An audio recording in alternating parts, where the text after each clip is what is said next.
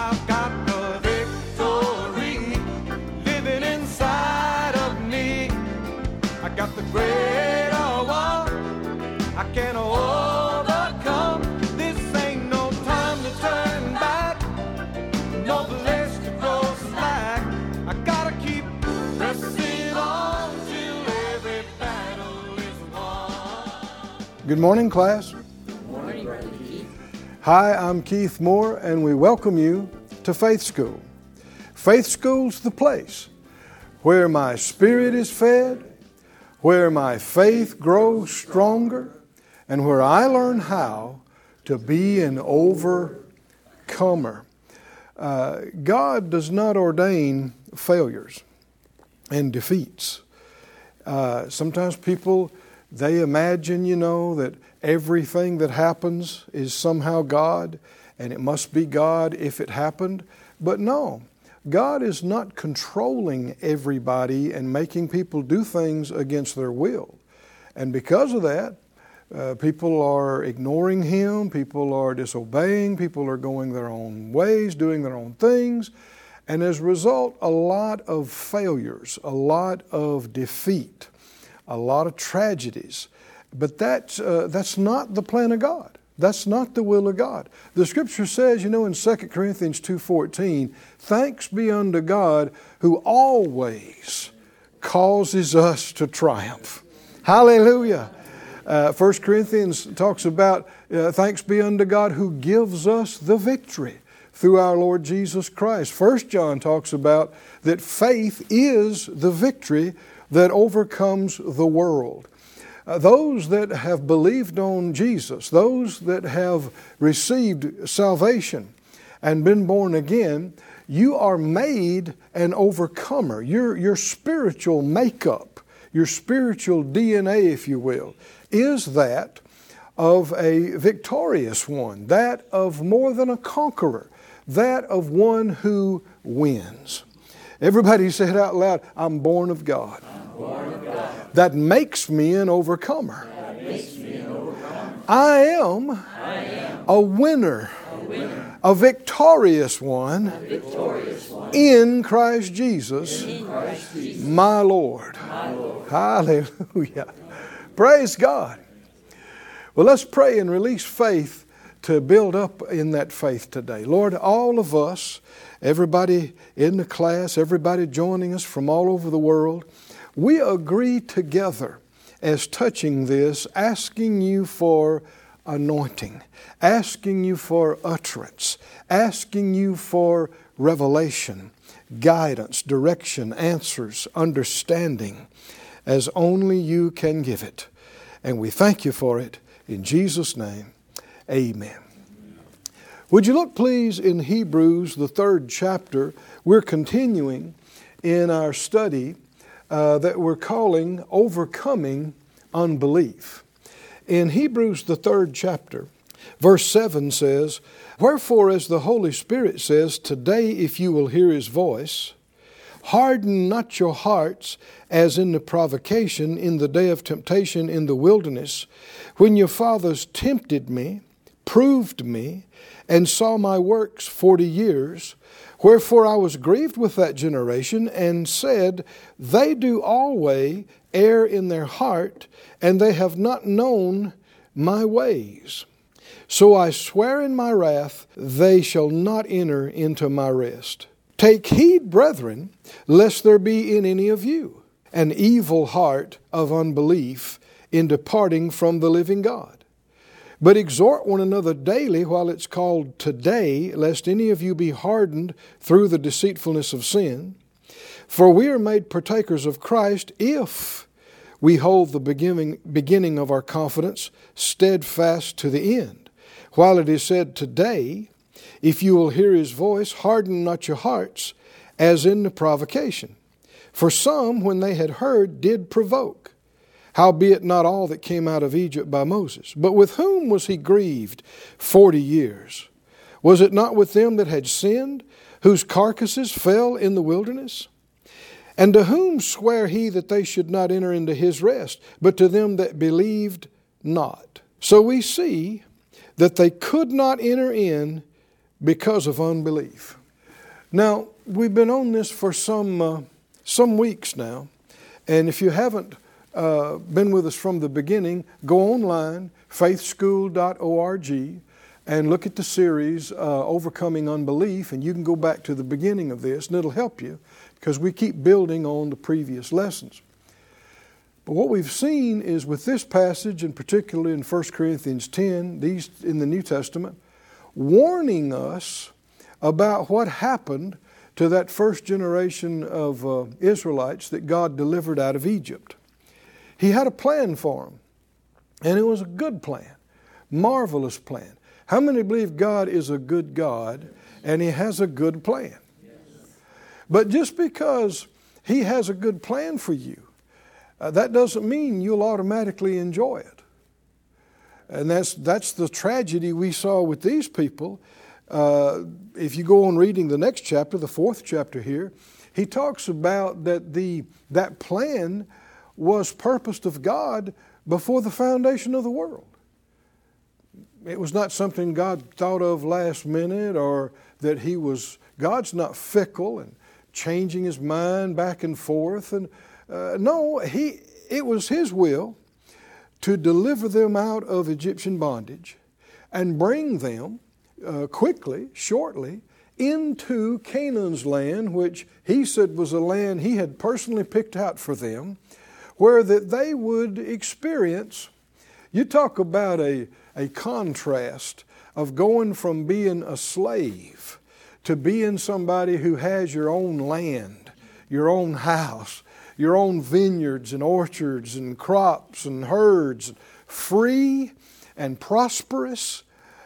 It's a dream come true. But that whole first generation missed it. None of them enjoyed it. None of them lived and enjoyed one day in the promised land. And you can't say, well, it just obviously wasn't God's will. No, it was God's will for them to go into that and enjoy it and live there. But He could not convince them to trust Him.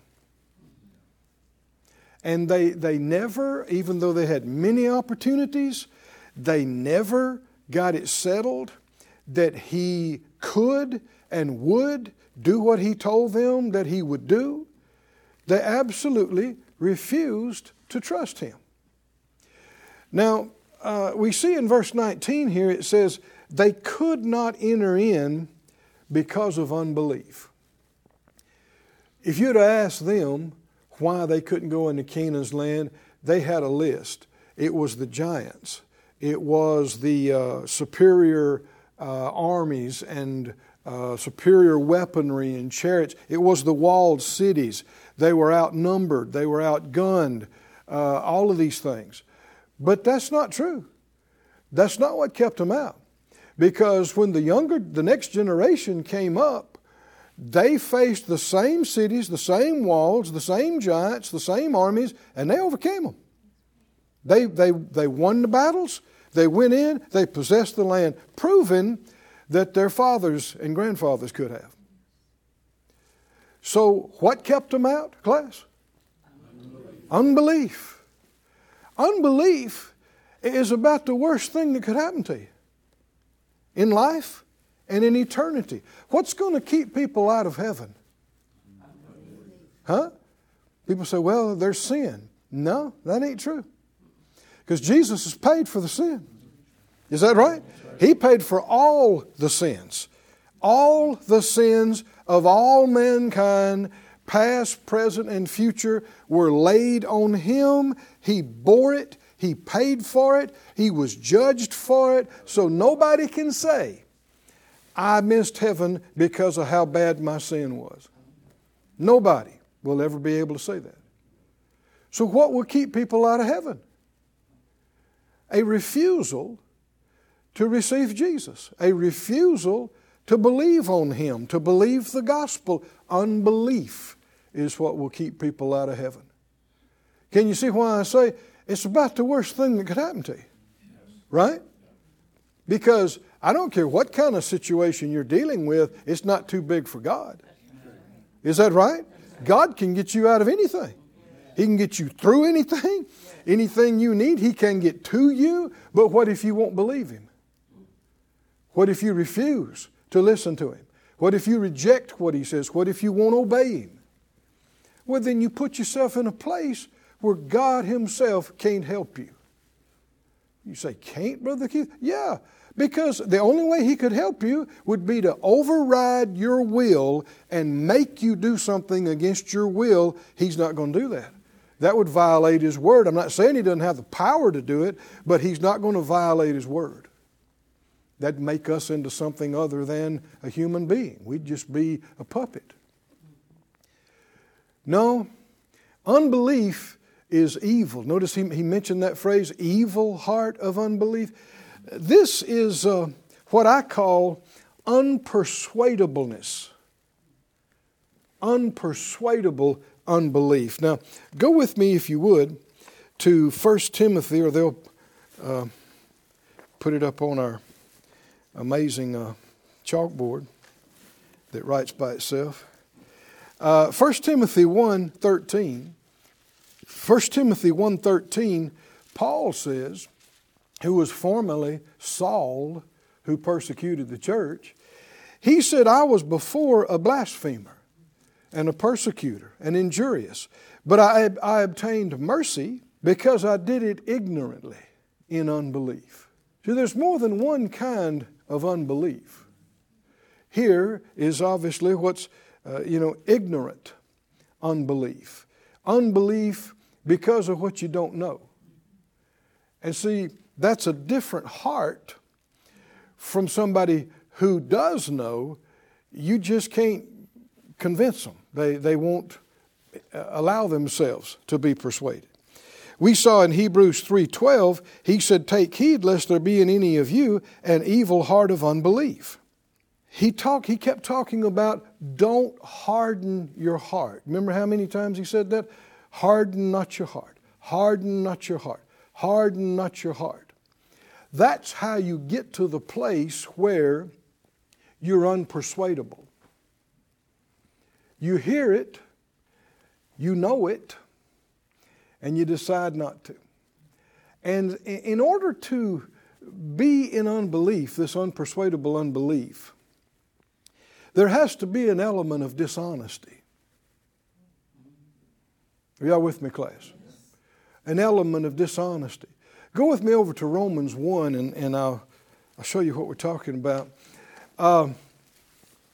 With God, it's always about the heart. Always. Not just about the head. And faith is not of the head.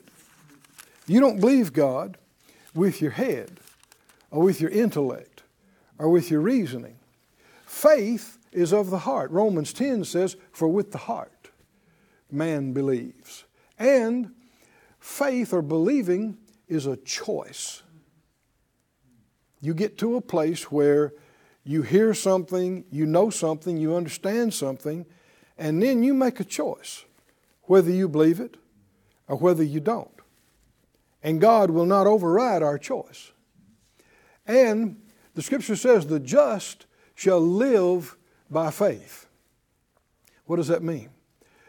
Well, you live, the justified ones, the ones that are doing it right, the ones that are received the Lord and walking with Him, they are making the right choice all through the day and all through the night.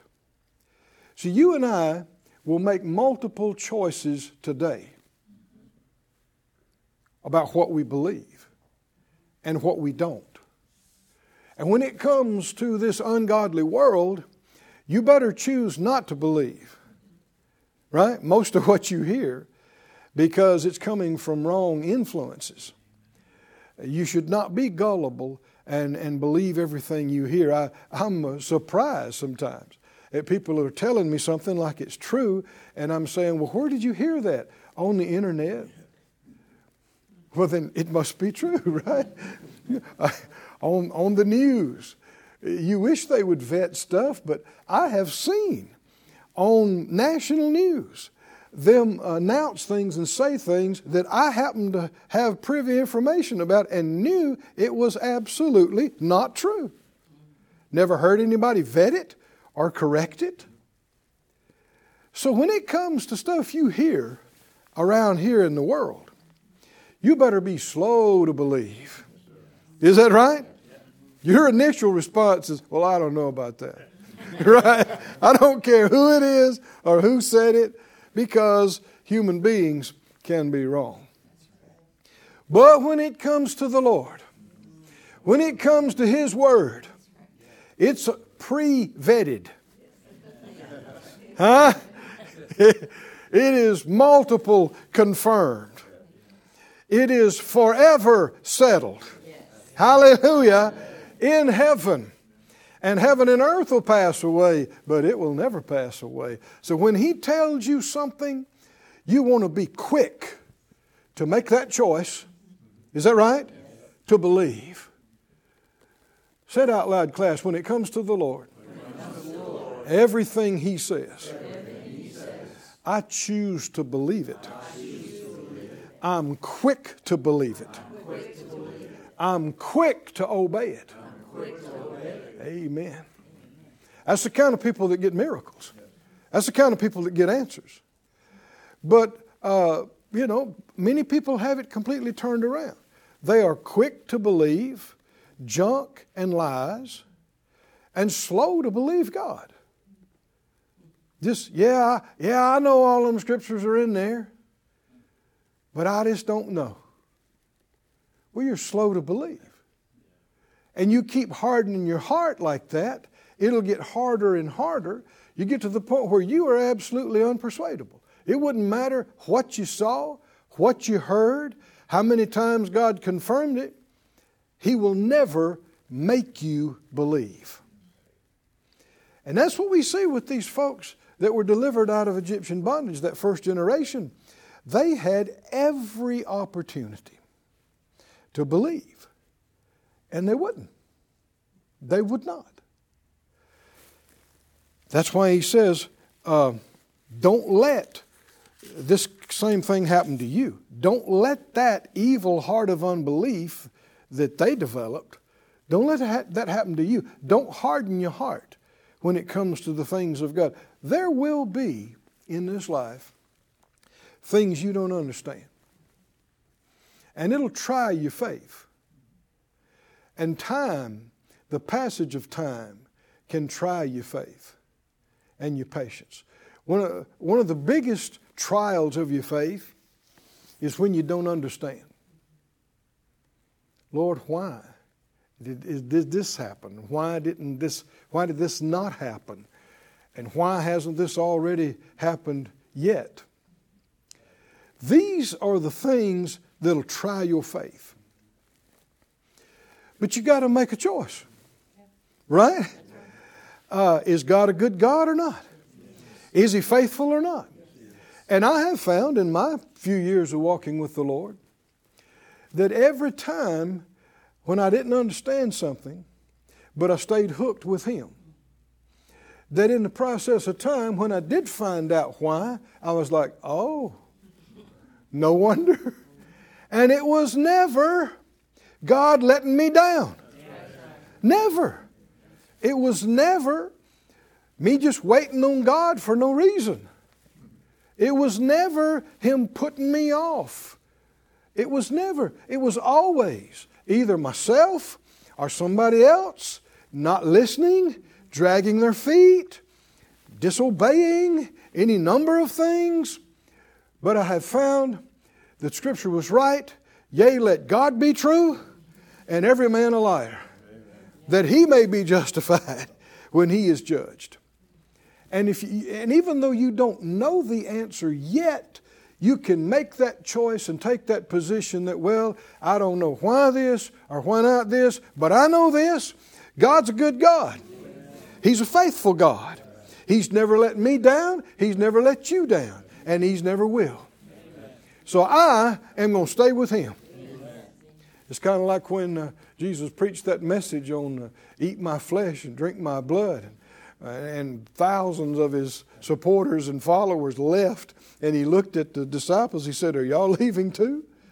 And Peter said, "Where would we go? You have the words of eternal life. Where are you going to go?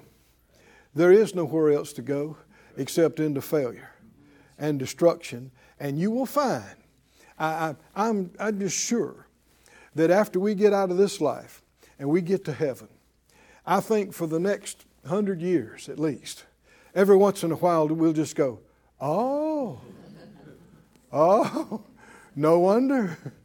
Okay, right? Then we go, oh, I see now. And how many believe that every time you go, oh, you're going to see God was good. He was faithful.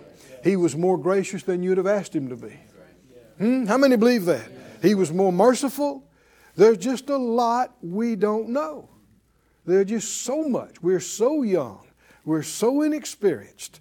And there's just so much we haven't understood.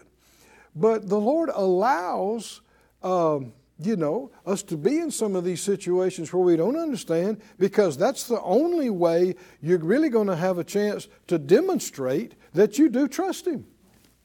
If you say, well, no, I got to understand this before I'm going to trust you. Well, no, you just said, I don't trust you. I only trust what I understand. But if you do trust him, you trust him without understanding, before understanding. You trust that he is good. He is faithful. Come on, everybody say it out loud. I've made my choice. I believe in my God. He's a good God to me. He's a faithful God to me. He will never leave me. He will never forsake me. He will never fail me. I have faith in the faithful God. Oh, hallelujah. That will get you through the toughest places in this life. It will. You look up through your tears. You look up through your lack of understanding. You look up through the pressure and you say, God, I don't understand all this, but I trust you. I trust you in life. I'll trust you with my last breath. I trust you. And you do that, he will see you through. He will bring you through. And in the end, you'll be so glad you stuck with him. Hallelujah. He always causes us to triumph. Can you say amen? Amen. He always. In Romans 1, we mentioned going to, it says, verse 19, that which may be known of God is manifest in or to them, for God has showed it to them. This is talking about people that have rejected him, unbelievers. For, verse 20, the invisible things of him from the creation of the world are clearly seen, being understood by the things that are made, even his eternal power and Godhead, so that they are without excuse. Because when they knew God, they glorified him not as God, neither were thankful, but became vain in their imaginations, and their foolish heart was darkened, and professing themselves to be wise, they became fools. I had mentioned that this unpersuadable unbelief, this is unbelief that has seen and knows some things, but refuses to be convinced of God, what he said. I said there's an element of dishonesty in that. And you see that described in this passage. He talks about people that have rejected God. And he says that when they knew God, they didn't acknowledge him as God. And they weren't thankful. Now that word knew him, that doesn't mean that they were saved and walked with God and had fellowship with him. They recognized God. But they didn't acknowledge him. And that's why in Hebrews 3 keeps talking about don't harden your heart.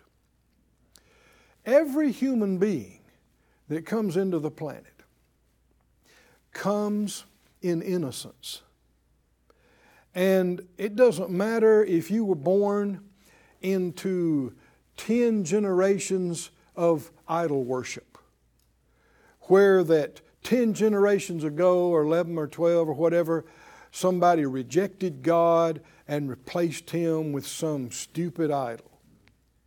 And here you are, 10 generations later, born a baby into this family, and so everything you see and hear around you is anti-God, against God, lies, whatever. Even so, as a little child, something in you knows there's a God.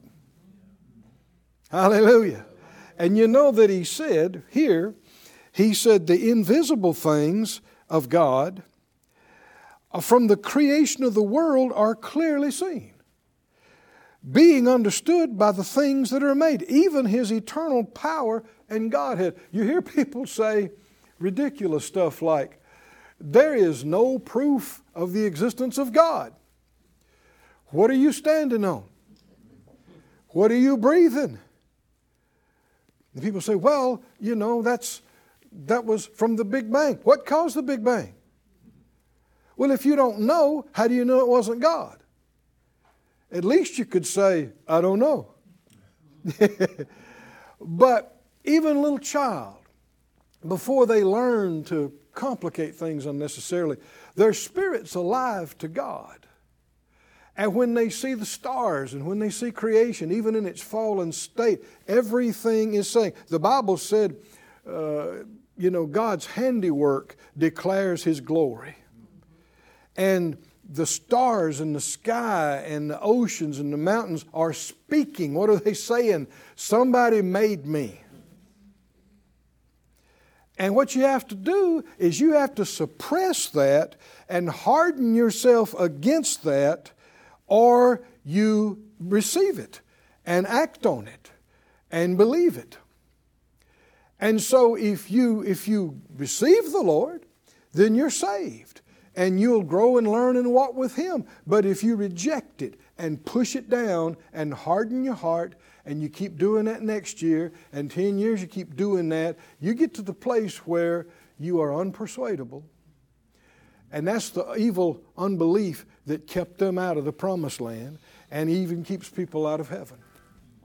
Said out loud, thank you, Father, that I am delivered from evil unbelief. I'm a child of yours. I believe in you. I trust you.